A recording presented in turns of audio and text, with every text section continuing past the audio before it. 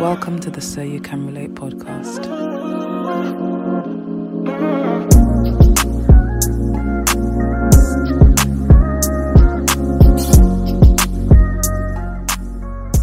Hello, everybody. Welcome back to the So You Can Relate podcast. My name is Adefola. And it's your girl, Joyce. Beautiful. And today we thought we'd do something quite chilled, quite exciting for us, especially after last week's heavy episode. One thought-provoking episode. Hey! What a train of thought that was. Anyway, today we're doing something so chilled. We're talking about our obsession, Miss Lauryn Hill. And today we're going to be doing our top fives from her album, The Miseducation of Lauryn Hill. We got this idea from Julie Adenuga. She did a video with, and it was Harry Pinero and some other people that I don't remember. Tom was there as well. Tom Mucci or something. Yeah. And they did it for WizKid's album, Made in Lagos. And they did like a top five, a collective top five. So everyone gave their top five and they all kind of argued, do like a collective, what's the 5 top songs on this album? So that's what we're going to do for Miseducation. And we're quite excited. I'm even out of breath right now. I have so much energy today. I'm not even moving. I just love her so much. But let's get into it, Joyce. What are your top 5 and why? Okay, cool. Let's get into it. So, might I add that basically the album that we're doing it from is The Miseducation of Lauryn Hill, and there's 16 songs on the album. So it was hard to pick 5. We've only picked 5. So hard. Yeah. And these are in order of what we think the best are. So personally, this is what, let me do a little explanation before I say my top 5. Mm-hmm. I picked the songs that I feel are not necessarily the commercial favorites, but I think are the best songs in terms of like the musicality, the lyrics, the meaning. Like for me, they're the best. There's one on there that I know a lot of people will be like, but to be honest, this is what I like. So I was going to say in no particular order, but this is in particular order. So my number 5 is I Used to Love Him. Oh, it had to be there. And I kept swapping it around. It was higher up, but then I Used to Love Him. Yeah. I love that song. I think it's featuring Mary J. Blige. I really like it. Mm-hmm. Number 4 is To Zion. Oh, Zion. I like that song. Like the whole of my final year, I was playing it so much. There's no way it couldn't make it into my top 5. And it had to be number 4 just because I really, really like it. Yeah. Number 3 is Nothing Even Matters. Right. As it should be. Strong contender. Strong.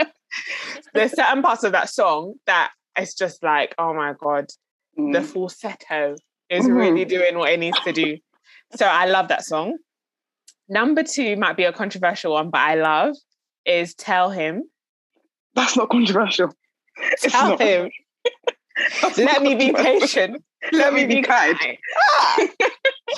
That had to make to number 2. It almost, that was originally my number 1. Originally, but then something happened. So when it came to number 1, I was fighting. I was like, what's the number 1 song on the album? So this song, when I first listened to it, I know the song. I love the song. I was like, it's not really number 1. I then played the second half of the song. I said, Lauren, this is number 1. And my number 1 is X Factor. Oh, of course it is. when she said you'll be down for me there. I said, Lauren, this is number 1. She was passionate at the end. She's like, I'm going to say this a million times. It's the end. To hear it. The end that sold me. So number 5 is I Used to Love Him. 4, To Zion. 3, Nothing Even Matters. 2, Tell Him. And number 1, X Factor. Okay. I like that. Are you going to do honorable mentions now or at the end? Do you think I should do it now or at the end? Let's do it at the end. Let's make that one afterwards. Okay, cool. Or do you want to do it now? No. Well, I don't mind. I actually don't mind. Do you think we should just do it now? No, let's do it now so that we can, when you do your one, then we can discuss what our top 5 together is. Okay. Because some of my honorable mentions might be in your top 5. Yeah. So I've got 2 honorable mentions. Number 1 is obviously Doo Wop. So I fought with Doo Wop because I was like, oh my God, this is Lauren's song. Like everyone knows this song. And I love the song. I listen to it all the time. It's a bop. Like if I'm at a party and it comes on, I'm happy. But I just felt like these songs had more meaning, and like Doo Wop obviously has a good meaning as well.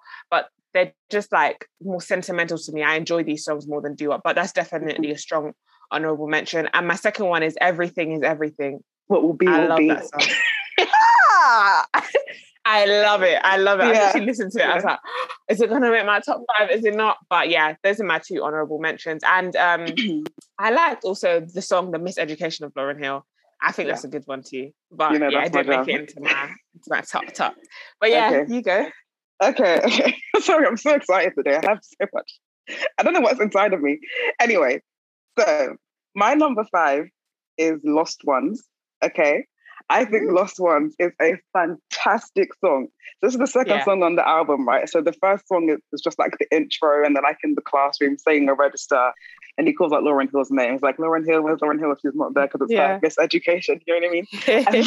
And then the second song comes on. First line is, it's funny how money changes situations, and it just comes with so much energy. It's like a punch in the face. Every single line hits in that song. It's like she's angry, but like a good angry.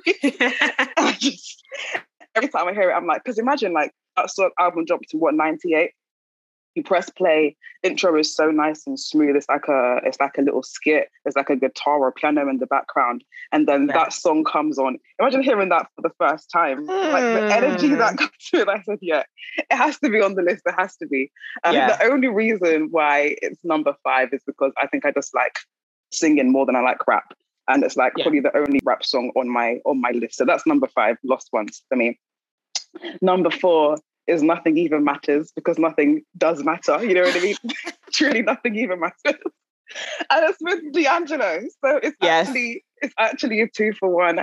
I think that song is so beautiful. Like when she comes with her vocals at the beginning and then the bass comes in and he comes in with his serious tune. No, that song is too beautiful. And I think my favorite part of the song is when she goes, you won't find me at no store. I have no time for manicures. With you, it's never either or, because nothing even matters at all. Oh my goodness. I love it. I love it to bits, honestly. I used to play that all the time in graphics and GCSE. I used to go on YouTube and just play like X Factor and Nothing Even Matters, like back to back. Fantastic song, love that too. It's like a perfect love song, isn't it? And you know PJ Morton? Mm-hmm. Yeah, he's got a remix of that with some lady that I don't know, and it sounds really, really good as well. So that's my number 4. My number 3 is X Factor. And said you've been down for me. Oh, number 3. Nah. It could all be so simple, but I made it hard because there are 2 other songs that obviously I like a bit more than X Factor. I think X Factor is so fantastic. The story behind it is mad as well. Literally her being in love with a man that's taken. And she was like so young as well when she wrote that. But I think the reason why it's not my number 1 or my number 2 is because it doesn't resonate with me on like a personal level, as in like I haven't had that experience before. And I thank God, because she was clearly going through it in that song. Like, damn. But I think my number 1 and number 2 are my number 1 and number 2 because they speak to me like on more of a personal level. So so my number 2 is Tell Him. Yes. I just think the drums at the beginning of Tell Him. Oh my God. And the lyrics, like it's every single song, it's just the lyrics. They're so spirit-filled as well. And when you see her speaking in videos and just like, I don't know, just like interviews, if you ever see one, she's just got so much experience in life and soul behind the words that she says. And that's so evident in her music as well. So Tell Him as well, like, let me be patient, let me be kind, make me unselfish without being blind. Like, what? Sorry. That's what I want to be. I want to be patient. I want to be kind. I want to be unselfish. So it's almost like a, what's the word to use? It's like the almost words that you can meditate on, you know, words that you can actually say to yourself to affirm yourself and to take yourself down a good path. And I feel like when I'm going a bit crazy sometimes, playing that song calms me down. The tempo is beautiful. The tone is beautiful. The message is fantastic. So Tell Him is my number 2. Another song I used to play in graphics back to back, just on loop, like it was Bible verses or something. And my number 1 is The Miseducation of Lauryn Hill. Of course. But you guys know this. You guys know this because I said it like episodes ago. Do you remember my interview episode? When I heard that song, I was set free, you know. Come on, deep in my heart. That's what it was in me. Like, don't get me started again, but the fact that your answers are inside of you, is fantastic, because when you realize that, you stop searching for answers in other people and in other things. And that song is basically all about that. There's so much power inside of you. All you have to do is recognize it and kind of like wake it up, right up. Your answers are inside. Your power is inside. Your strength is inside. And once you have that knowledge, like she says in the song, and I made up my mind to defy my own destiny. And it reminds me of another song that I like called Babe Truth. And she just talks about all she can do is her best. And she says, you have everything, you don't need anything. It's like everything is inside of you. And even from like a Christian perspective, it's like, you know, God is inside of you. Christ is inside of you. Like everything you need is literally right inside. Stop searching. It's literally all right here. So that song is a great affirmation as well. That's why it's my number one. Okay. So that's my number one. Now I have 2 or 3 honorable mentions. Yeah. I've got 3, sorry. But 2 of them were on your list. So I used to love him with Mary J. Blige. Absolutely fantastic song. Yeah. To Zion as well. I love To Zion. To Zion is, and I think it's just the guitar as well. That Spanish side that has oh my gosh. Oh, fantastic. And then also Superstar. I think Superstar is really nice as well. I just like the way it sounds. I think that's probably like my 3rd honorable mention. But yeah, I used to love him. To Zion and Superstar. Those are my 3 honorables. So Doo-Wop didn't even make it to your honorable mentions. Don't laugh. You know, I think it's because like, it's like, what's the point? Like we all like Doo-Wop. I don't know what else to say about it. Like it's a good song. It's a good video. It's got a good vibe, whatever. Yeah. Like, other songs in the album deserve a bit more light. So I thought, let me bring that light today. True, you know? True. Yeah. But then again, having said that, I did still put X Factor there. But yeah. But none of us said, I can't take my eyes off of you. And that's do you know why? I like that one, but I decided not to get that, to choose it, because I think it's a cover, right? I don't think that's it is a cover. Yeah, so I just thought, let me just. Of course, it's lovely. Like her rendition is amazing, but yeah, no, it didn't make my top 5. So the ones we did agree on was X Factor, Tell Him, and Nothing Even Matters. Okay. And then we differed on To Zion, I Used to Love Him, Miseducation of Lauryn Hill, and Lost Ones. So we need to come up with our top 5. We've got 3 we agree on. Okay. So then, let's say, do you know what I'm thinking we should do? Out of the 3 we agree on, we need to pick, we need to put them in order from 1 to 3, then fight for the last 2 spots. Okay, let's go. So out of Tell Him, Nothing Even Matters, and X Factor, which one do you think number 1 should be? It has to be X Factor. Yeah. Right? It has to be X Factor. I love X Factor. Yeah. Number two has to be Tell Him. Instead of I Used to Love Him? No, instead of Nothing Even Matters. Oh yeah, definitely. Okay. Number 2, Tell Him.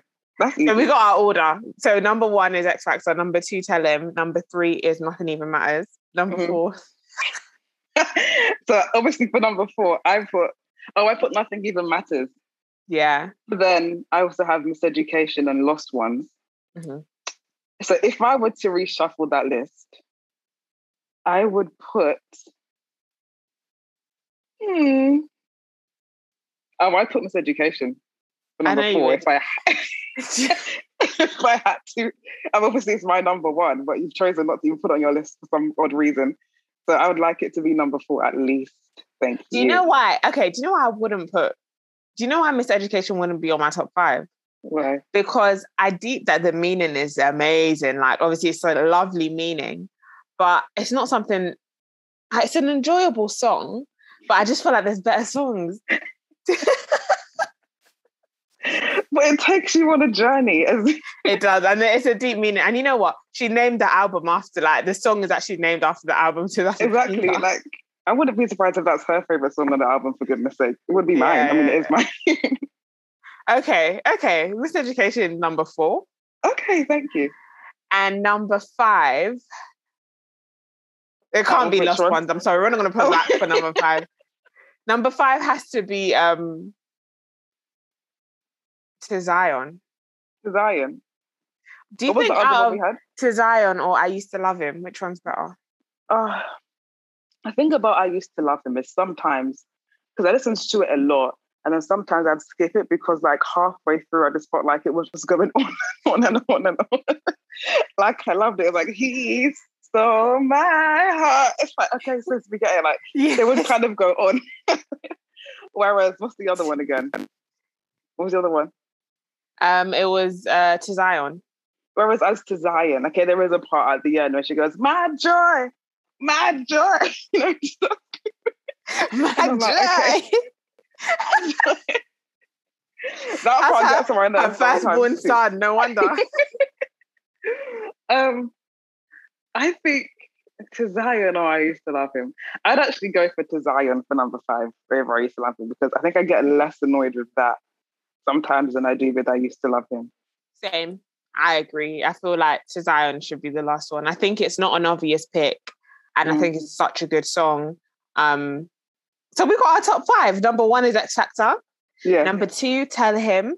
Number 3, Nothing Even Matters. Number 4, Miseducation of Lauryn Hill. And number 5, To Zion. I actually like that list, you know. Me too. Honestly, I do like it. There are songs on other songs, obviously, that are amazing, but top 5 has to be those ones. Yeah, definitely top 5. If we could agree on just one honorable mention, if you could only pick one that we both have to agree on, what would you suggest? I think that you can't get away with not making it doo-wop. You don't want to let doo-wop go.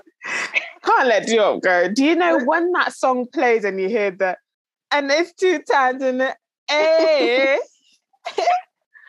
You know, the thing is though, when I was how can you not?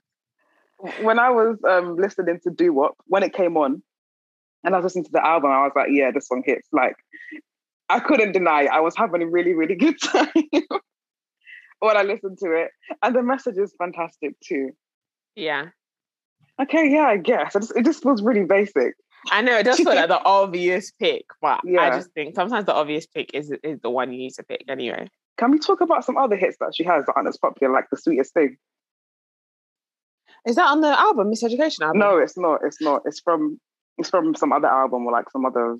No, do you know what? She has so many lovely songs that I was thinking of, but they're not from the Miseducation album. The Sweetest Thing is a lovely song. Yeah, it's a fantastic song. I love that.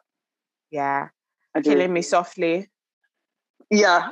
Like that song, look at my eyes open and wide. That song, I used to sing that song every day. Like, you know, I used to just sing a song under your breath. That would just come out of my lips without any thought. Strumming my face. I'd be strumming my face with his fingers. That was my jam. My favourite part is I heard he sang. Yes. Yeah, it's such a beautiful song. I think that song is a cover of like some old song as well, actually. But that's another really good one. I also really like this song that she has with Nas that came out recently called Nobody. And she doesn't do many features nowadays, to be honest with you, like just much music in general. I think her album is sufficient, you know, for the years to come. Good for her.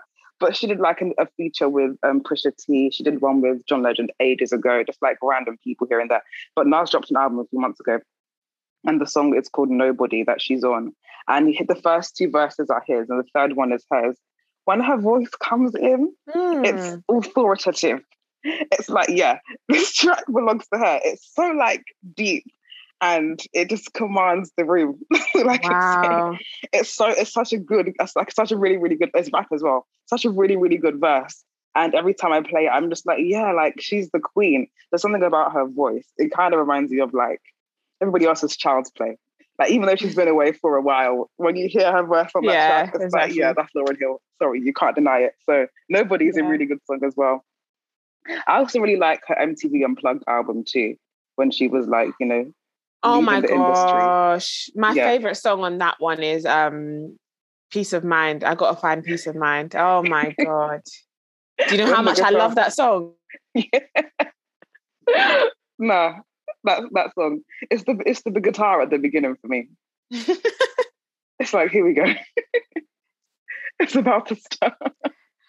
I gotta find peace of mind. Gotta find peace of mind. Oh, So every once in a while, I'll go on the album and I'll press play on like a random one just to see if I like it, because I haven't listened to the whole thing in full because it's quite a long. I think it's like a part 1 and a part 2 and everything. But there are 3 other songs on the album that I really like. I really like Mr. Intentional. Mm-hmm. I think I mentioned that one before. That one's really, really good. I really like I Get Out. That song is my jam. Yes. It's very like, it's almost vicious at some degree. At one point she's like screaming, animal conditioning! Like she's going in. This was going through it. I started to really enjoy it. And then another one called Just Like Water is really, really good as well. And then another one that begins with F. Hold on. Freedom Time. Yes, Freedom Time. Oh, I love that song. Yeah. Freedom Time is really, really good too. Same. Nah, she's the best. Like, and you know what I like about her? Do you know? I think if she like was always out there, always coming up with albums, always had songs out, we wouldn't savor her music as much. But because she's like limited edition exclusive, like you can't just have access to her music like that, and her thoughts, processes and all of that. It's just lovely. Even when she did the song with Bob Marley, Turn Your Lights Down Low. Don't. Don't get me started on this lady, because I love her. So good. When I first heard that song, I played it on loop again. I wanted to live inside it. That was the first time I knew what it meant to want to live inside something. There's no other way for me to express my love than to desire to live inside this song right here. So beautiful. So stunning. Yeah. Lovely, lovely. Wait, so Lauryn Hill is married to one of Bob Marley's son. What's his name? Oh, is she married to the guy that did the feature with Wizkid? Bless, Damian Marley. Or am I getting confused? No, I don't think it was Damian. I think she was married. If not married, then like going out with one of his sons, but I don't remember which one. Okay. I'm not too good with her history on that side or her relationship past. I know it was one of the sons, but I don't know if they were like, I don't know if they're still together, that's for sure. Mm-hmm. You're listening to the So You Can Relate podcast with Joyce and Adefula. So, that was fun, you know, going through a bit of Lauryn Hill there. Yeah. And I love her stuff. And I think, but do you know what? It's weird because obviously the way that I got to first know her was through the Sister Act 2 movie. Yeah. And her voice was beautiful, like she was a great singer. And then I think Sister Act came out in like 92 or 93. And then the late 90s, we see her like kind of drifting away from singing and more like rapping and all of that. And I just feel like her, obviously she's so talented, like she can do both. But I felt like her power was in her singing voice. And I just think? Yes. And I know she started singing less and less. Honestly, Adefula, her singing voice is exquisite. It's her tone, her control, everything. And I think that like not a lot of singers, I don't know any singers that sound like Lauryn Hill personally. Oh, yeah, me neither. Like her voice is so specific. Yeah. But yeah, she just started rapping a lot, and a lot of people can rap. But not a lot of people can sing. Yeah, I hear that. I don't even know, like the timeline for me is just messed up. I guess like you, I knew about Sister Act. And then I probably first heard Miss Education, like maybe when my sister was playing it when I was in year 9 or something like that. I don't even know. But I did know about the Fugees as well. And I have a feeling that she was on the Fugees before she was on... Yeah, I'm pretty sure she was like rapping with the Fugees before she was in Sister Act, but she was doing some rapping and singing then too. But I do get what you mean. Like I do like her rapping, but her voice is spirit-filled. Like when you say a gift from God, that's what that is. Yeah. Fantastic. And that's 100%. Why I kind of defend her with everything. I have this one friend that every time I talk about Lauryn Hill, he's like, please, she's always late to her show. She's just done no new music, blah, blah, blah. Yeah. And I get it. Like, okay, fair enough. She's late sometimes. And apparently she doesn't even, like, if you go on YouTube and you try to listen to her singing one of her songs at her concerts, a lot of the time the composition is very different from And somebody says that she sings her songs like that because she doesn't have the rights to her music or something like that. I haven't done much. Yeah, apparently. I haven't done much reading into that. But it's like, obviously I'm no Jesus, but I have so much grace for her because I just love her so much. Like, I know she's always late, but I don't care. And I think you can do that when you're that amazing. Like, I know. Like, okay, 3 hours late or not turning up, fair enough, it's not fair, but I forgive her. If I went to a show and she came there really late, I guess I would expect it, but it wouldn't really put me off too much because I like her as an individual. And I just think that she just gets no love compared to other artists who also move really, really crazy and that are cancelled time and time again. Everybody always forgives them. But it's like she's been low-key, like, eternally cancelled by a big group of people because of her lateness and because of her, like, time in jail or whatever, because of her taxes or whatever. And I just feel like, why is there no grace for her? As in, people are so ready to make fun of her and her lateness and make that the reason why she's just kind of pushed to the side when she's such an amazing artist. And other artists have done like 10 times worse and I'm not even cancelled for up to 5 minutes. That just confuses me. Yeah, no, I get it. I think a lot of like Black artists are kind of held at like a higher regard. Yeah. That's why when they make mistakes, it's kind of like, you know, made to be like a big deal because like we're expected to be perfect. Do you get what I mean? Oh my God, you should be so grateful that you're on this position anyway. Mm-hmm. And she's like always come across as someone who's like just gonna be authentically who she is, regardless of whether you think she's weird, wacky, not normal. Like she's not bothered by that. And she's like, she always seemed like an old soul because I watched this. It's not like an interview, but it was like a speech she gave at like a high school in America. Oh, when she's wearing orange. Yeah, she's wearing orange and she's got her dreads. Yeah, I love that. And she's talking and then she says, "Oh, because I'm 25." I was like, "What? 25?" And you were talking like that? Yeah. Crazy. Wow. It really put things into perspective for me because I was like, people always make it like there's always that phrase of, "Oh, you're wise beyond your years" or whatever. And there's this whole idea that age brings wisdom, but clearly not.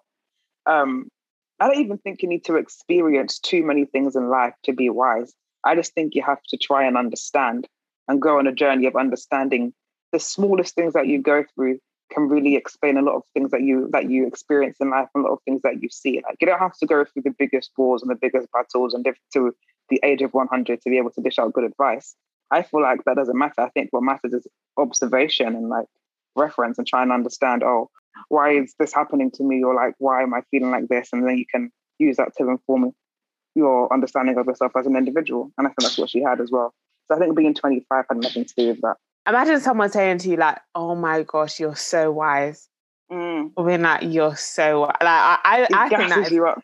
That would gas you up. Like, it's such a nice compliment. Like, because I think it's so rare to find people that are wise. Like, like, and you know, the wisest people they don't even talk too much, but when they do, it's like it's just like full of wisdom. And I think that's so rare because, you know, like obviously, like in the day and age that we're in, social media, and everyone has a platform to speak. Everyone has a platform to give their opinion. We're here like on a podcast giving our opinion and stuff, and so we hear so many conflicting opinions and ideologies all the time. So to kind of sift through all of that and find something that is like pure, authentic, and is actually wisdom feels rare in a way. Do you get what I mean? So when you hear it and you sense it, you're just like, oh my goodness, like you're really wise. Yeah. Even on that note, like, do you feel like you're easy to move? As in, you know, you can hear something amazing and like that moved you. Like, do you feel inspired and moved by things on a regular basis? Or do you think it takes a bit more for you to actually hear something and be like, wow, that was so profound? Does that happen regularly? I guess in small ways it can happen regularly. Like I can watch a video and it can like inspire me, but there's like moments where it inspires you so much so that you actually change. So I don't think real inspiration is like when you just watch a video and you feel like, oh my God, that's really cool. And then you feel that little inspiration. I think real inspiration is when like there's something to show for it. Like there's something to show for how this influenced you or affected you or made you view or see your own life. So for me, that kind of inspiration happens, you know, less regularly, like more rarely. But yeah, the little things, like I can even watch a TikTok video and feel like, oh my God, that's so deep, deep stuff. And then swipe onto the next one, you know? And I think like that has a lot to do with like, within church culture, like we hear a lot of stuff that people may consider really wise or really deep. But because it's so readily available and you're so used to hearing. That's why I find that guy so funny. Do you know the guy I sent you the TikTok of? He's called Shamar. Which TikTok I was forgot it? the name of his YouTube channel. It was basically like where he's taking the mick out of like pastors. Oh Like, yeah. pastors and stuff like that. Yeah. What makes his content so funny is that he's able to get the everyday pastor that we see that's always dropping those gems and alliteration with their words and making us feel like, oh my God, so deep. Yeah. And then kind of show the humor behind it. Do you get what I mean? And so because we're used to that a lot within the church culture, you can kind of become desensitized to it. Whereas if you're not used to always hearing those gems or hearing that really good advice, it might come across a bit more inspirational. Yeah, and it really does bug me when I listen to a message and there's just bare alliteration, and it's just like, what are you doing? It's not it frustrates me so much. In fact, sometimes I will devalue the message because you supposed to do alliteration. It's not an English lesson.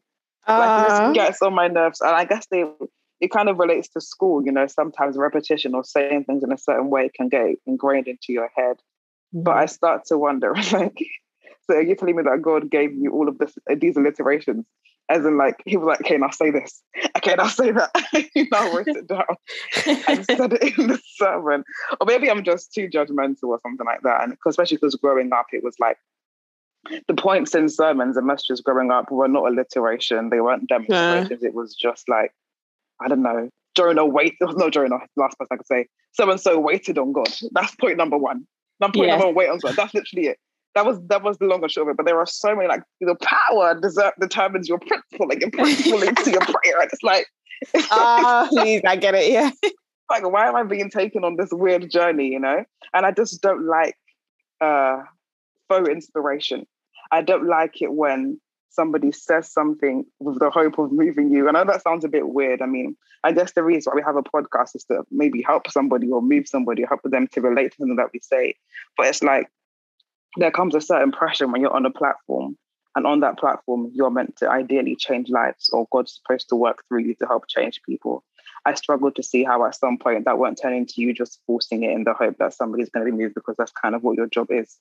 And I don't want to be a victim of that. So I feel like sometimes if I'm in church or if I'm at an event, I'm a bit weary of whoever's preaching, because I'm like, I don't want to just be another happy clapper in the auditorium that's taking up everything you're saying without really thinking about, are they just saying this to get me excited and get me emotional? Or is this actually like a word from God? Do you know what I mean?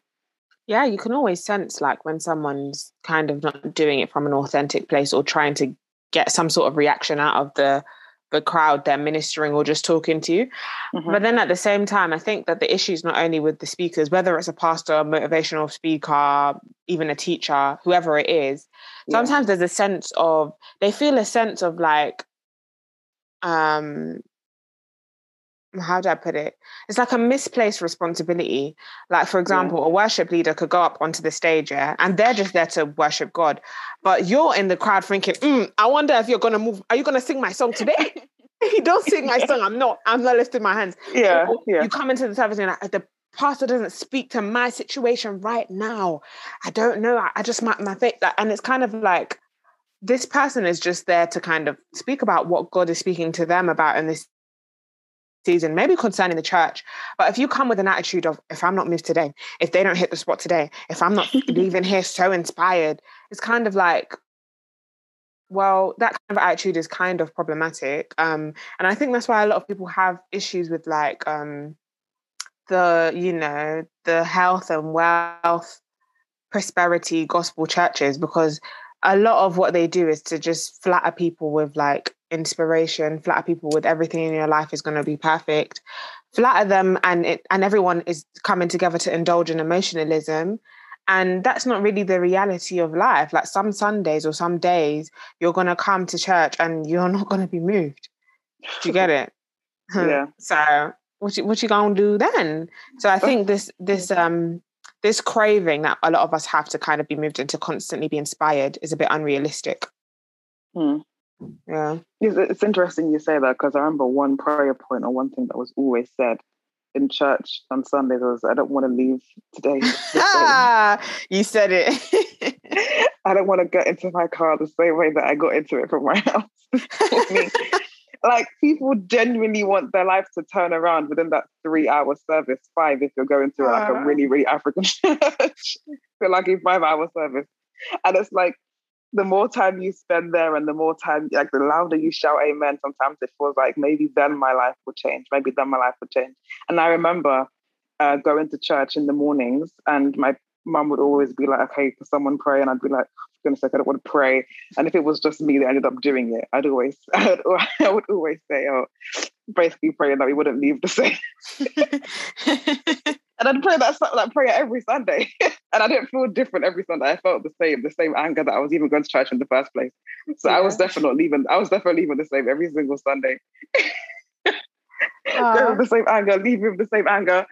And it's just like, I just wonder how many things we say without meaning it. But that even applies to outside of our faith as well. We always say things that we don't mean. We always hope for things that deep down we kind of that was actually going to happen. We just want it to happen, you know.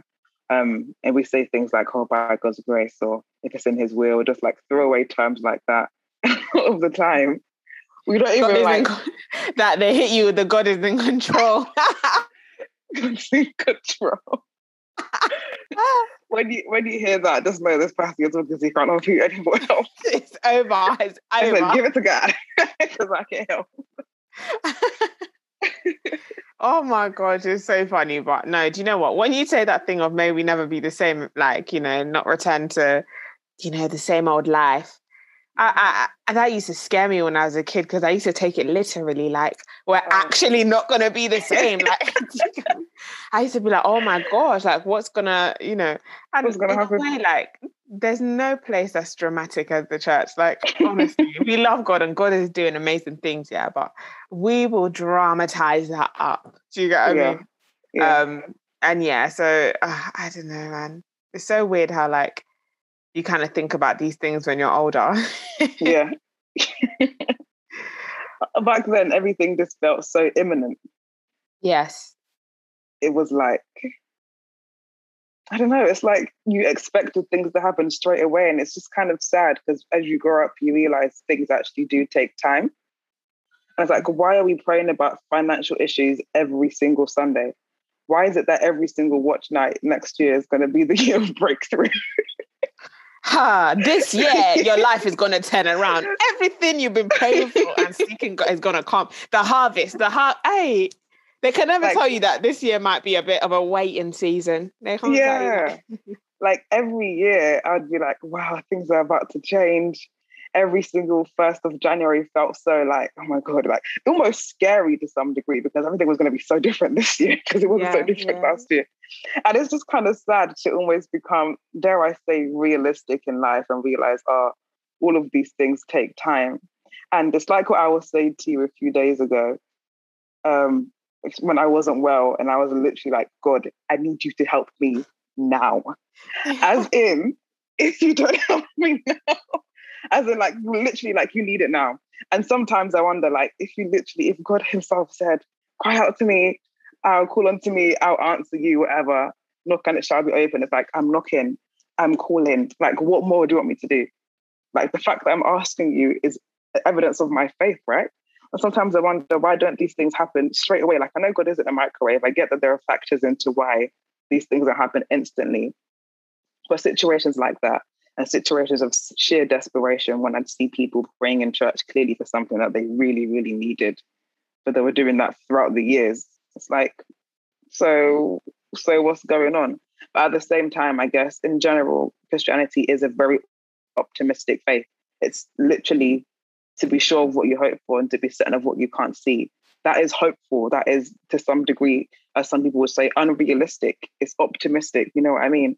But sometimes I wonder, how far do you go before it becomes like, I keep trying and nothing is happening. But at the same time, that's the only place where you get that motivation and the optimism from. Do you get what I mean?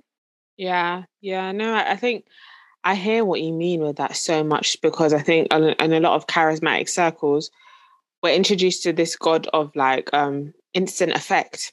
I called his name and he came in that second, you know, and my life changed, you know. in their testimony or in their story, it seems like it just happened instantly in a flash. But I think the way that God works in people's lives is different depending on who you are. And I think it's good practice as Christians to build discipline, and to work upon godly principles. And godly principles are waiting on God. That is a part of building faith. Because I can't really say that I have such a great faith if I've never been in a season of waiting. If everything I asked God to do, he did for me instantly, that means I don't have faith. He's just a magician. He does it instantly. That's not really what faith is. And I think if we focus more on the principles of prayer, fasting, reading your word, they sound mundane and they sound boring.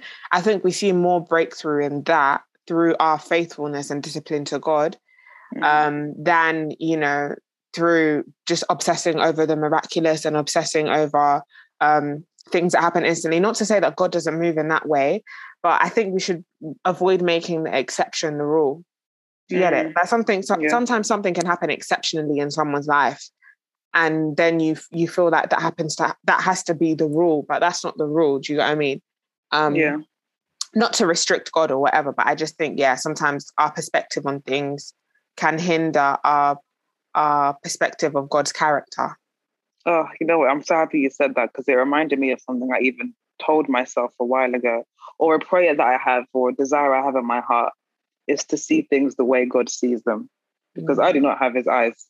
And if you saw yourself the way God saw you, if you saw the world the way God sees the world, if you saw your situation, the people around you with as much love as God saw them as well, if you saw your desires the way he sees them, it's like, I would not be approaching any of these things I just listed in the same way if I just saw things through what I call the God lens, almost like, what's it called? A magnifying glass, or like a pair of eyeglasses, like putting those things on and see things the way God sees them. It's like, okay, I wanted that with my own eyes, but with God's eyes, I can see that I can now understand why I need to wait. Or I saw this person in a certain way with my own eyes, but now through the God lens, I can see things in the way that God wants me to. And that's so much better for me and for the people around me than my own eyes. And sometimes I have to remind myself of that. Like, you feel the way you feel, you're frustrated, you're annoyed, you're questioning God, all of that, because you're looking at him through your own eyes. But it's like, don't do that, because it's not going to help you out. This one song called Not in a Hurry by Will Reagan. You know, Joseph Solomon, he covered that song a while ago, actually, a really, really nice song. Right. And there's a line in it where he says, I want to see through your eyes, basically. Like, I want to see through God's eyes. Or even deeper by Israel Houghton, he says, break my heart with the things that break your heart. And it's only this year, after all those years of thinking, what is he talking about? What do you mean break my heart? Break God's heart. It's like, help me to be as compassionate as you. Help me to be as merciful as you, as graceful as you, as understanding as you. Basically, to walk in God's shoes, or to be Christ-like, like a Christian's meant to be, is to have a God perspective. Have your heart broken by the same things as God, to be able to forgive people, or to be able to be patient and have understanding and have faith. So I'm glad you said that, because it reminded me, like, to desire and to focus on seeing things the way that God sees them. Life is like a good pair of rose-tinted glasses, the right pair of, rose-tinted glasses. Yeah, no, I couldn't agree more, honestly. Like, that's just what it boils down to. And I wish that more Christians would be like more honest and more truthful, because I think sometimes, like, I love to say, like, how dramatic we are, and how weird we love to be. In us doing that, I think sometimes we rob people of the reality of the process of being a Christian, the process of some of the seasons of life that we walk in. And when we refuse to be honest about that, when other people experience it and are honest with themselves, they think that there's something wrong. Like, oh, I'm the anomaly. Like, there's something here that's not adding up. Like, whereas when we choose to be honest, and I think more people in our generation are willing to be honest. I would say more so than our parents. Like, our parents' generation was just like, God is in control. I don't want to talk about it. It's dangerous. I mean, that's so dangerous, but they seem all right with it. So I don't know about that one. Exactly. Whereas with us, we're more willing to kind of open up about it and speak about it, and so it doesn't become as taboo. And I would like to think that, like, in regards to that, that's kind of changing a bit more. Yeah, definitely. I have a random question for you actually, because I have this friend who sometimes like something will happen to her and she'll be like, I think this is just God punishing me because I said that woman is ugly last week or something like that. Do you think that, or not even do you think, I'm asking you as a genuine question because I get confused. Does God still punish people? Does he punish people? Does he do things because you did something? Or does grace extend to that? Because sometimes I'm like, it doesn't sound like God would make you miss your bus because you laughed at someone that fell down last week. Yeah, yeah. You know what I mean? No, I don't think so. I think that it's like you doing something bad and then God saying, I'm gonna get you. I'm gonna get you next week. Yeah, like it doesn't sound like God to me. I saw this TikTok the other day, yeah, and the TikTok basically said, it's going to be hard for me to explain, but I hope you guys get the drift. When the Holy Spirit comes to you and says, you need to spend more time with me, and then you're like, no, like I'm busy, and then you get slapped with conviction and spiritual warfare, and then I think it's a meme that they put over the top, and God is like, let him get up. Anyway, I don't think that's the nature and character of God. And I think that, like, because we're under the covenant of grace, things are different for us. Like, we can repent and come to God. So with that being said, I don't think God intentionally chooses to punish us and be like, I'm going to punish you for this, especially when we like repent and come to him, you know, he forgives us. But I do think that there are consequences and principles of life that will prevail. Do you get what I mean? So obviously when it comes to small things of calling that lady ugly and whatever, I don't really think that's really relevant. But there are, for example, I could go and steal from a shop and go and say to God, you know, I'm really sorry. I'm so convicted. I shouldn't have done that. But the consequences is that I will be punished for that. Like the law is still the law. The law could care less whether God forgave you or not. Like, do you get what I mean? I will still have to serve my time because I'm a thief and I've now stolen from that shop. Do you get what I mean? So I think in that sense, you can be punished. There are consequences for that. But do I think that like God goes out of his way to punish us? No, because I think God's faithful to us even when we're not faithful to him. Yeah, of course. So yeah, and I think that's why people struggle with the concept of grace, Adefula, because it's unbelievable. That's the point, isn't it? It's actually unbelievable. Like it is. You will always struggle to understand that. Like, as in, like this grace, like what? Like, because as human beings, we're just so used to, you know, living a life of consequences, which is the reality. But yeah, with this grace thing, it's just how it is. How about you? What are your thoughts on that? Yeah, every time she says it, I'm like, I have to say to her, God is not punishing you. Like, you just called her ugly. That's actually your own fault. I don't think that's linked to this bad thing happening to you today. Do you get what I mean? Yeah. But I did sometimes, I guess she would say with so much, what's the word? Like so much casualness that I started to be like, wait a sec, did God actually do that to you? Or are you just saying like a figure of speech? But I guess that's when you think of the whole dispensation thing, because back in the day, God did do things because someone did something that wasn't supposed to be done, you know? Or I saw someone tweet saying in the Old Testament, God was on smoke. Like, he was. He will kill you so fast. He was. Like, there is that story of, I don't know this guy's name in the Bible, but they were holding like, was it the ark or something? Like they were holding something sacred. Yeah. And then it was literally going to fall down. So he tried to hold it up and God killed him. And it's like, God said, that's what you're not going to do is touch my ark. Yeah, was it his ark? It was something holy like that. I remember that. Yeah, it was the Ark of the Covenant of the, what's that thing called? People will come and say, these are the Christians in the community. Yeah, we know what we're talking about. I know what I mean. Yeah, the covenant something. They were like walking through a crowd maybe, and like, you know, it was just getting off balance. So the guy said, okay, let me help it back up. God said, dead. Even in the Bible, I was reading in Hebrews, it's chapter 9 and 10. It talks about like you know, the holies of holies and how like there was the tabernacle and these high priests would go in to the holies of holies. But if you had sinned, best believe you're coming out dead. You gonna die. You ain't coming out. And I was just thinking, like imagine being a high priest. Of course, you fully well know you sinned, so you're going there to essentially die. And it's just you know what? It's the contrast between the old and new covenant is just like, it shows the beauty of the cross. Like, you know, like, and when people say like every scripture points back to Jesus, I've really been seeing it a lot lately, because like he literally tore the veil. Like, so now I'm able to access, you know, the presence of God in the Holy of Holies. Like, that is crazy to me. And so, that's why I like, no, it's mad. I've got 101 thoughts going on in my head right now. Do you know when you have like you have bad thoughts and like, which one do I pick? Which one do I pick? What was the point that we were talking about before? I guess like dispensations and how in the past God actually did kill people, but like the whole holiness thing, I think, the whole ark thing, I think it was because that thing was holy and the individual wasn't. So it was like, I'm so sorry, but you're gonna die because you shouldn't have touched that. And it's nothing personal. You're just not holy enough. Don't hold it against me now. Don't hold it against me. It's just a principle. I'm sorry. Oh man. But what were you gonna say?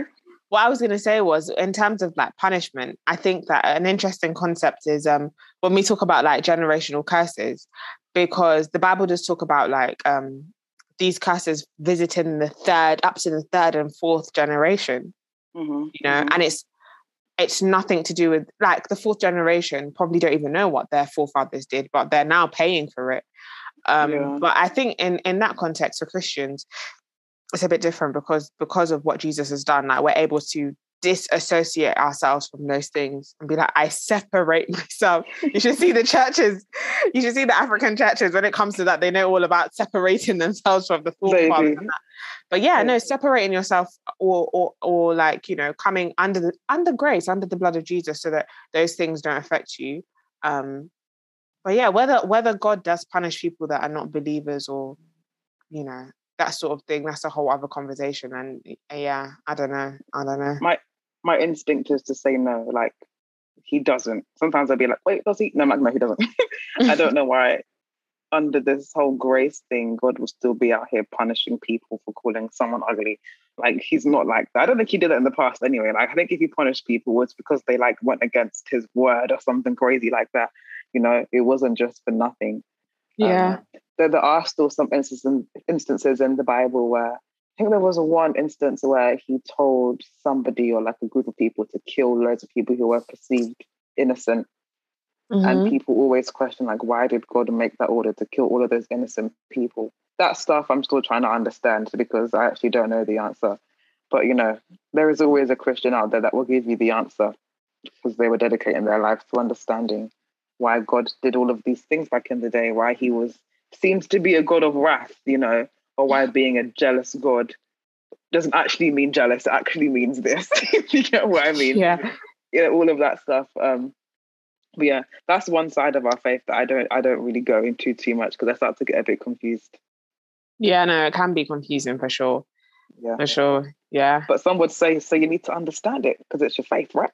You know those people right there. I just tell them, take it easy. Yeah. Take it easy. Can we quickly talk about that video you sent to me about this guy saying he was in Stratford? It's like, I've been deep in it. Oh, what's his name? I forgot his name. I have to try and find it. No. Let's talk about these evangelists in the street that will call you whether you like it or not. Oh, as in, my God. Definitely, tell us your story time. Wait, I was walking. Where was I walking? I was near London Bridge, basically. Near London Bridge, between London Bridge and Tower Bridge, walking by the river or whatever. Must have been like 8 p.m. or something, literally last week. I was on the phone to my sister, and I see these two, it's always black people, I'll be honest. I see these two black girls in the distance. And as far as I'm concerned, they're minding their business, I'm minding mine. We're going in opposite directions.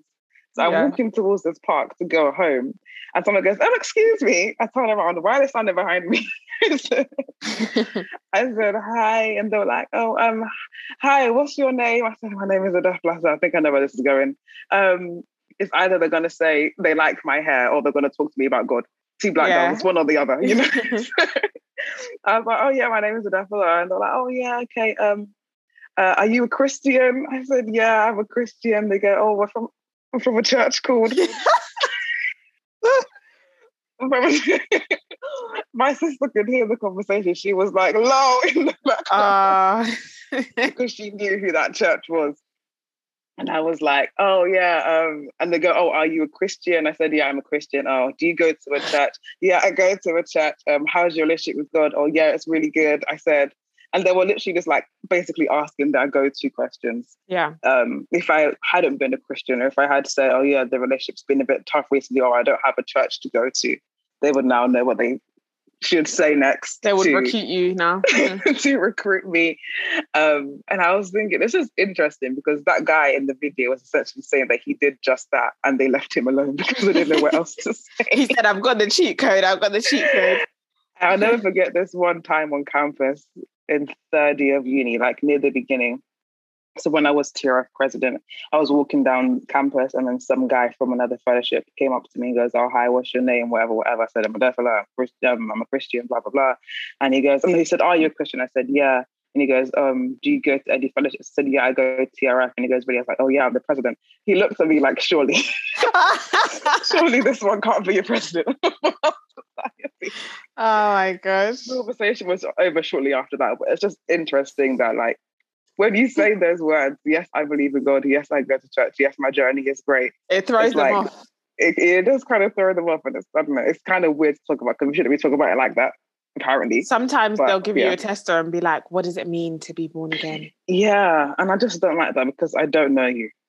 That's just too familiar. Like, I don't owe you an answer because now you're trying to have a conversation with me to make sure that I really know who God is. Like, mind your business. Like, I get we're trying to, like, you know, help each other get closer to God or whatever, but I'm working on my salvation. You do the same. Goodbye. Have a bus to catch. Something like that. So, you know, a while ago, there was this guy that was trying to get to know me. And we were talking, getting to know each other. He seemed like a really nice guy. And then he went ahead and said to me, what does it mean? What does it mean to be born again? That's when I knew that was the last he was going to hear from me. Not because it's a bad question, but it's awkward. It's like, if I've told you that I'm a Christian and you're asking me something like that, it's like you're trying to test the waters. And I can give you like 101 answers to that. Like, I'm not new to this, baby. I was born into this. I can give you a biblical answer. I can give you the liberal Christian answer, you know, 101 answers. I just thought to myself, is this guy serious? Such an awkward question. But no. Those people that come up to you on the street and just ask you 101 questions, it's so awkward. It's so awkward. It's like, why are you trying to test me? I don't like it. It's like, you just don't have the right. It's that simple. Even if this guy you're talking about now, it's like, I guess he just didn't want to be unequally yoked, or he wanted to make sure that he was actually with an actual Christian. So there were some questions he had to ask, but it's just extremely off-putting and very unattractive. Like, just stop asking me those questions. Do you remember a while ago when we were in Peckham, we had just come from recording, and then we were like on the high road, and there were these people like, I don't know what they were doing. Were they like, either preaching or they were preaching, not singing. Oh yeah, I remember.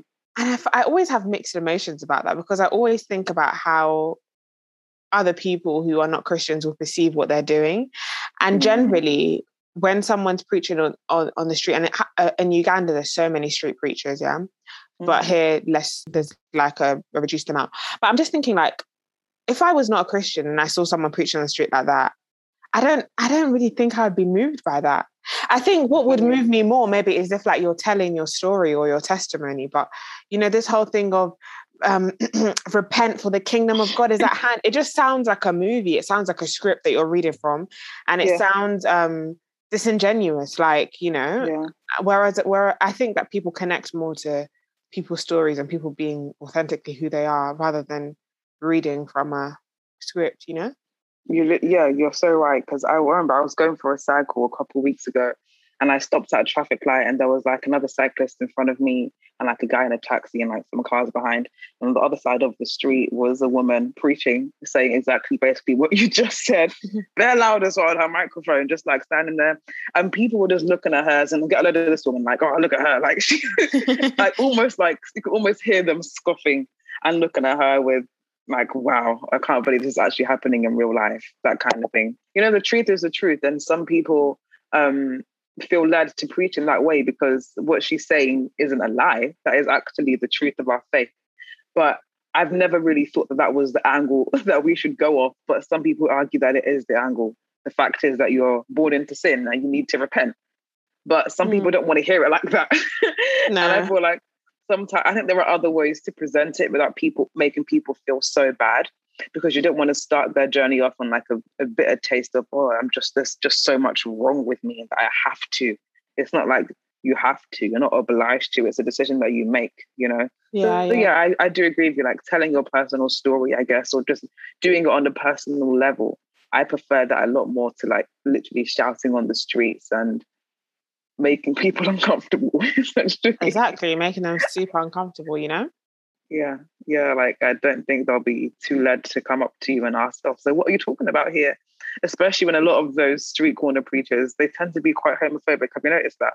Like they just love to shout about abortion, homosexuality, all of the hot topics. That's all they love. That's all they know. And he's like, do you expect people to love you after what you literally just said? They hate you even more now. They'll be like, I don't care if the world hates me. The world hated Jesus. I don't care. You're just like, come on. Yes, you're making this. I mean, I think so difficult.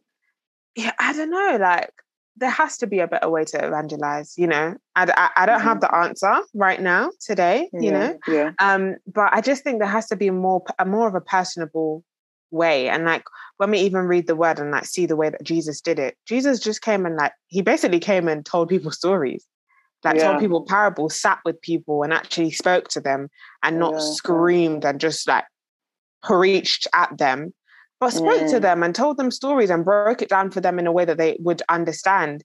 And I think maybe that's what people need to think about. How will people in my community understand? And I often think that like by saying repent, the kingdom of God is at hand, I don't think that's trying to help people understand. You know what I mean? Like the first thing they're thinking in their mind is, so what? Like, or they don't even know if what you're talking about is true, let alone, its relevance to their life. So I just think, trying to get to know people on an individual level. And I think every Christian should have, I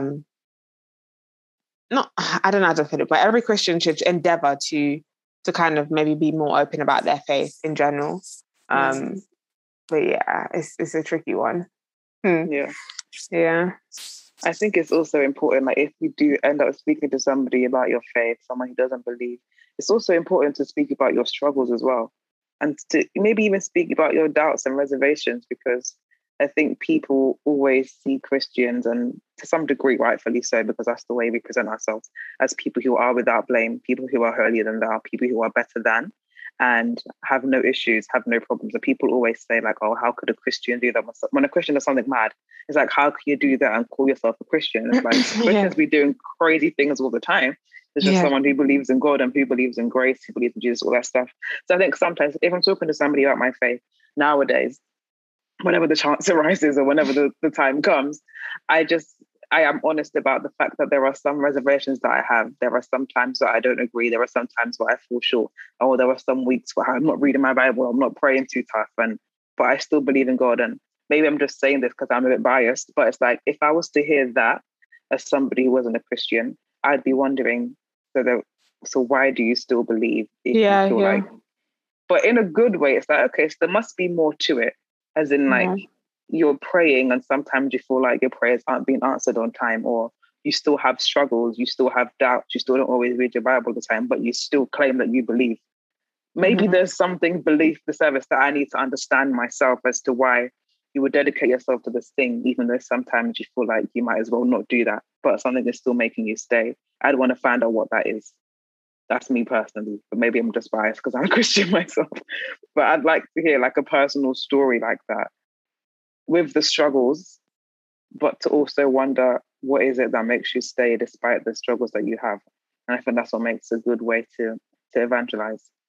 Yeah, because it's the personal stories that stick with us. You got what I mean? Like, I can even watch a video or listen to a podcast and like, I won't remember anything you said, but I remember that funny or interesting or thought-provoking story that you told. So that's really what sticks with people most of the time, It's the So You Can Relate podcast with Joyce and Adefola. So, we wanted to talk a bit about our petty pet peeves.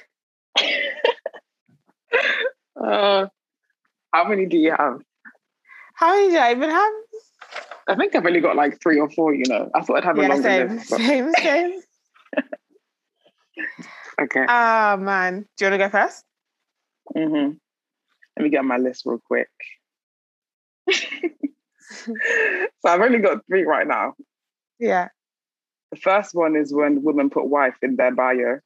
Oh. It just pisses me off. I'm sorry. Like, is it your brand? I think it's just for some women, it actually is their brand, and that makes me even angrier. Like, why is wife? Like, maybe I just don't get it because I'm not married or something, but it's like, why would I put wife in my bio? Is it because I don't want people to move to me thinking that I'm available? Mm-hmm. Or is it because I'm proud of being a wife? I guess, is that something to be proud of? I don't even know. Like, I usually think it's a pride. Is it like a pride thing? That they're so proud to be a wife, which is lovely, but it's just a bit like you rarely see husband. You know what I mean? Like, I know. And if it is husband, it's usually like a Christian man. Like, I've never seen no secular man put husband in his bio. If I ever put wife in my bio, just know that I'm finished. Lord, help me, because I can't imagine doing that. No, for me, it's those people that put in their bio, only God can judge me. You know that one. That one is a gang member. Hey. Nah. I remember when someone was speaking about that once, and they were like, "Do you know who God is? The judge of all." Yeah, he's gonna judge you, all right. Harsher than I will, to be honest. Oh man, the ultimate judge. But yeah, that's my first one. Like, wife in your bio. Mother, I don't mind. Yeah, mother is cute, I guess, but it's just wife. It just gives me ownership. It's like, oh, I belong to him. Like, that's so cringe. Ew, bye. So that's my first one. My second one is when I watch someone's story less than an hour after it's posted. I just don't like doing that. Like, I just feel like I'm invading your privacy. You feel jobless even yourself. I hate it so much. And the worst part is, like, nowadays you really can't tell, unless you're on Instagram, where you can like peek to see how long ago it was posted. But like, there's been a couple of times. So there was one time I tapped on someone's story and it said 42 seconds. Oh! And I didn't know. I just tapped on it because it didn't say like how long ago it was.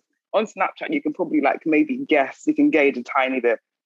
But on Instagram, it's much harder. And I just feel like such a loser when I watched a story and it was posted like 5 minutes ago. Like, why is my picture going to be there when you see one of the first pictures? So I hate when I watch someone's story too early. It just pisses me off. Another one I hate is when Instagram ads work on me. Like, I just feel like we're in an age where everywhere you look, there's an advertisement. As in, you're on the bus, bus stop, train station, YouTube, like everywhere, cookies, everything was just an advertisement. It really got to my nerve. So when an advert comes on Instagram and I'm like, oh, that looks really nice, I feel like I've fallen victim to the machine. It's like, damn, I hate all of these things, but now it's working on me and it just makes me feel really powerless. But what's going on? I'm so sorry. I've never watched the advert and thought, oh my goodness, let me head down to the shops right now and pick that up. Like, for me, adverts never work for me. They never do. Like, the only thing I've seen is I keep lying to myself that I'm going to speak Spanish one day. And so I see this advert on YouTube that comes on and it's like, you can watch like Spanish shows in Spanish and then like if you don't understand something, you click it and it will translate it for you. But it's basically improving your Spanish. That's the only one where I thought, okay, I might invest in this. But otherwise, I don't like advert. Like, oh my gosh. Yeah. And like, no, like you said, them bringing it to Instagram, even on TikTok now. Yeah. Oh, give us a break. Like it literally feels like a dystopia. Like, oh, there's a scene in Clockwork Orange, which is like a book, like they also made a movie time ago. And they literally like, I don't remember what they used, but they literally got the protagonist and they held his eyes open, either with like tape or clamps. And he had to like watch something on the screen, like forcing these images into his mind.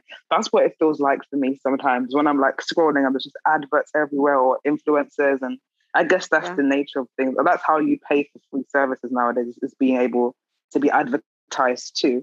But I just hate that there's no way to escape it sometimes and to actually download this app or to actually want McDonald's now. It's like, damn, that didn't work. Those are my top three right now. I definitely have more, but they're just not on my list. So, what are yours? My first one is I saw this on it. You know when you watch someone else say it, like I saw it on a TikTok like yesterday or 2 days ago, and you realize how much it annoys you. So it's basically when like, for example, if I say to you, Adefola, if we're like in a park and we see a guy and I'm like, oh my God, that guy looks so much like Jordan, a guy that we know called Jordan. And you're like, he looks nothing like him. Oh my God, I'll actually cry. I'll scream. I hate it when I can see a resemblance and then everyone's making out like this person doesn't look like them. Like, I'm just like, so what do you mean? Can you not see it? It happens to me too often. I'll be like, oh my gosh, you look so much like this person. And they'll be like, no, they don't. No, they don't look like them. That's one pet peeve of mine. Another pet peeve, which I feel like is a classic, is I'm so sorry, but if I see any man with a long pinky, I want nothing to do with you. I don't want to know your name. I don't want to know where you're from. I want nothing to do with you. It's disgusting. And it means that you smoke, you're a weed taker. You take ganja. That's what you do because you need it to roll the weed, isn't it? Someone told me it's so they can pick their ears. Oh my gosh. Every new reason I hear for the specification of that long pinky gets worse and worse. It's so unattractive. Oh. No, it's so disgusting. Another pet peeve of mine that's self-inflicted is the iPhone alarm sound. Oh my God, it's the sound of pain. Warzone. I'm sure they must play that sound in hell because oh my God. You can say hell. No, they play it in hell for sure. And the thing is, yeah, when you hear it in the morning, obviously it's horrible, but it's the worst when I'm like watching a video and I hear it in someone else's video and I'm just like, it reminds me of the pain associated with that sound. No. That sound speeds up my heart rate. Like, no lie. And I know it's self-inflicted, like you can actually change it, but it's just like nobody does. Like we all hate it, but nobody changes it. Like, what is that bondage? Although one person that I know changes it is my sister. She stays downloading something, changing her alarm, and good for her because she wakes up in peace. I don't. Nowadays, because I don't have anything to do on the days that I have now, I just turn off my alarm full stop and I wake up when the spirit leads. So I don't have an alarm. I don't even trust myself to do that. Like, you see, I will literally be having nothing to do the next day, but for fear of shame, I will set an alarm regardless. Like, even if it's a late alarm, I'll set an alarm. Like, I hate, like, oh my gosh, and like the look that my mum will give me if I wake up late. She won't even say good morning because it won't be the morning. Oh my God. Oh my gosh, yeah, she hates that. That's definitely her pet peeve. She hates it. Like, if I wake up late, anything past 9 o'clock for her is late. Really? 100%. You could have finished your last GCSE exam and you finish your 20th exam. You dare wake up late. What do they want us to do? So I don't know what they want from us. Like, sometimes there's nothing to do. Sometimes I'll be at uni, yeah? And my mum would call me like, let's say I've had like a busy weekend, it's a Saturday. My mum will call me on a Saturday. And I'll miss the call. And so when I wake up, I'll be doing my voice. You know when you have that like deep voice in the morning? That morning voice. I'll have to be because I need to clear that voice. If she hears any sleep in my voice, oh, so you just woke up. Oh my gosh. Nah, I will be clearing my throat because shame is free. There was one time where I was not meant to be sleeping. I think I was supposed to meet up with somebody. And they called me at the time I was supposed to meet. And that call definitely woke me up. Oh, no. I said, hello? I tried to sound so awake, like I'd just gone for a run or something. And they were like, were you sleeping? I said, down. I tried to sound like I just woke up. I felt so miserably. But yeah. Definitely. When I tell you sleep is strong. Have you ever been so tired that like you slept on the train? Yeah. And your head is banging against the window and sleep has taken you. You can't fight sleep. That's why they say on the motorway, tiredness kills. Because it will just come on you and you're just like, zoop. There was one, I was telling somebody a couple of days ago, there was one time, in the second year of uni, we went to a party and I'd recently like sprained the tendons in my forearm. So I had this cast. And we went to a party that night too. And I had a GP appointment in Dagenham the next day. And meanwhile, our uni is in Uxbridge. We got back around 4 or maybe 3. We just chilled in my room for a while. One of my friends left. I had my shower, put my clothes back on, or my new clothes back on. And I went to Uxbridge to go to my appointment. And I had an essay due like the next day. and I could hardly type. I couldn't turn my arm to type on my laptop. So I was like, I need to write this on the train. Like I was so behind. So I got out my laptop on the train. Then I'll start writing my essay. Meanwhile, I was tired. I hadn't slept. I woke up stops later with my laptop, luckily just open on my lap. And I had probably spent about maybe 5 stops on the train, literally just sleeping. But yeah, it was just crazy. Like literally falling asleep with my laptop on my lap on the Met line in the morning with a broken arm. Wouldn't recommend, but I was so exhausted. The Met line. Do you know how many do you know if people could put cameras on trains and see people's life stories on the train? Do you know how many times I've cried on the Metropolitan line? Same. Oh, I cried. my gosh, I'd be crying on that train. Yeah, it's a good train to cry on, you know. Oh no, everyone minds their business on their train. Literally, the first time I cried on the Metropolitan line was when I was reading. So this is what happened to me. Yeah, I went to go watch the movie The Fault in Our Stars. If I know a movie's going to be sad, I will mentally prepare. Like I won't cry because I know that it's going to be bad. Yeah. Went to the movie.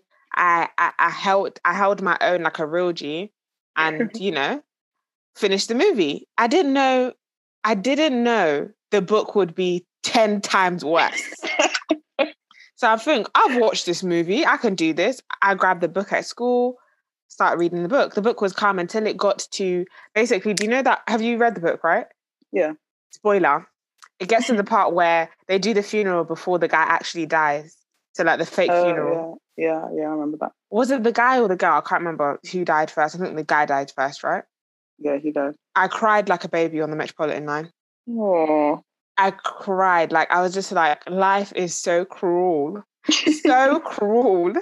And then the next time I cried on the Metropolitan line was when I got my A-level results. Oh no, was it good crying or bad crying? It was horrible crying. I didn't get into my firm choice. I was screaming on the Metropolitan line. Like, I was so upset. We need to do a whole episode of A-levels results day because I can talk about it for 2 hours.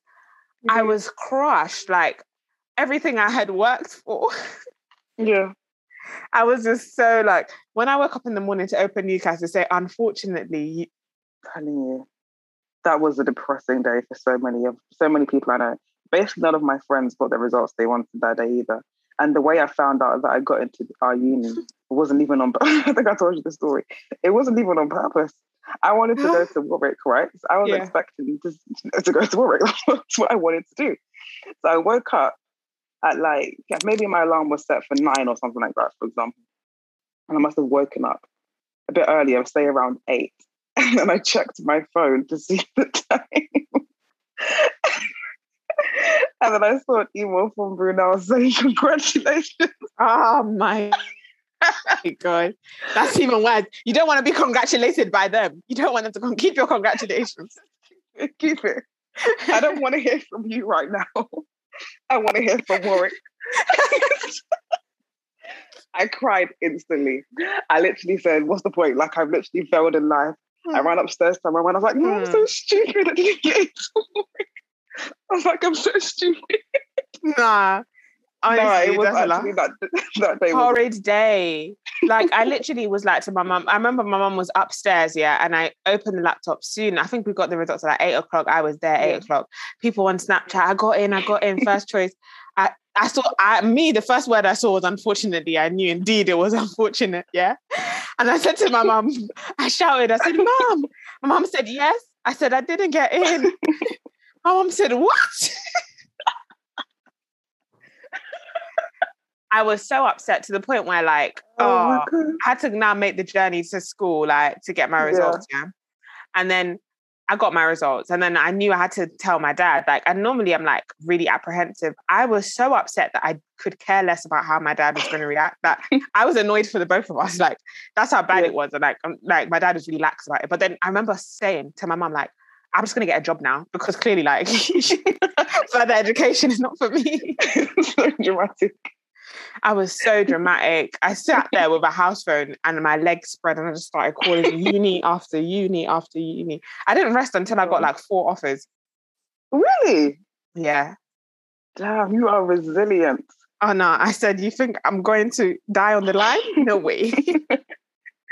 Oh man, you're so resilient. Like literally, I think by the end of the day, I got over it. Like I was still sad later on, but I didn't have the energy to fight anymore. I said, you know what? So let it be. I guess I'm going to Bruno or whatever. Let's find accommodation. I guess I got over it on the day, but it was later on. But like you said, we still a whole uni A-level story because there's so much to say about that time in our lives. I think it's good to speak about now because you've come out of it fully, and it's like now I can speak about it in hindsight and laugh at myself because boy oh boy, there's so many things to laugh about. 100%. Have you got a current fave before we go on any longer? You know when you're just looking around and thinking, what can I use? What do I like? What do I like? No, I don't have a current fave this week. Oh, you don't? You always have one. I was relying on you to buy me some time because I don't have one either. We need to actually create a bank of current faves, like just a bank of them. Sometimes I'll be going through my picture gallery thinking, what did I do? What can I say that I enjoyed? I guess one current fave I have right now was so basic, but it's Crazy in Love by Beyonce and Jay-Z. I was listening to that on loop. Crazy by now. No, it was such an iconic bit. Like the way she walked at the beginning, like it's just so good. Once again, it's kind of reminded me of like, you know how I was explaining with Lost Ones? Like imagine hearing that for the first time, like damn, Lauren is not here to play. Like same thing with Crazy in Love, like obviously her first song after Destiny's Child. Hearing that, seeing that walk, iconic. So, mama. I know, right? I went to Tesco to buy a donut at like 11 p.m. Clearly, I had nothing better to do with myself. I listened to that song on loop. I said, again. Like a child on a swing. I was just having a good time over and over again. So that's my current fave, Crazy in Love. Fantastic song. Oh, love it. Yeah. We love to see it. But yeah, guys, this has been episode 29. Ooh. We really hope that you've enjoyed it. And let us know, how did your A-level results go? Did you have fun that day? Hopefully better than ours, Yeah. But, we hear it. To God be the glory and all of that. Amen. But yeah, man, we'll see you guys. What? Next episode's going to be episode 30. Oh, we need to do something special. Let's plan that next. We're going to do something special. All right, guys. You've been listening to the So You Can Relate podcast. It's been your girl, Joyce. And it's been me, Adefala. See ya. Bye.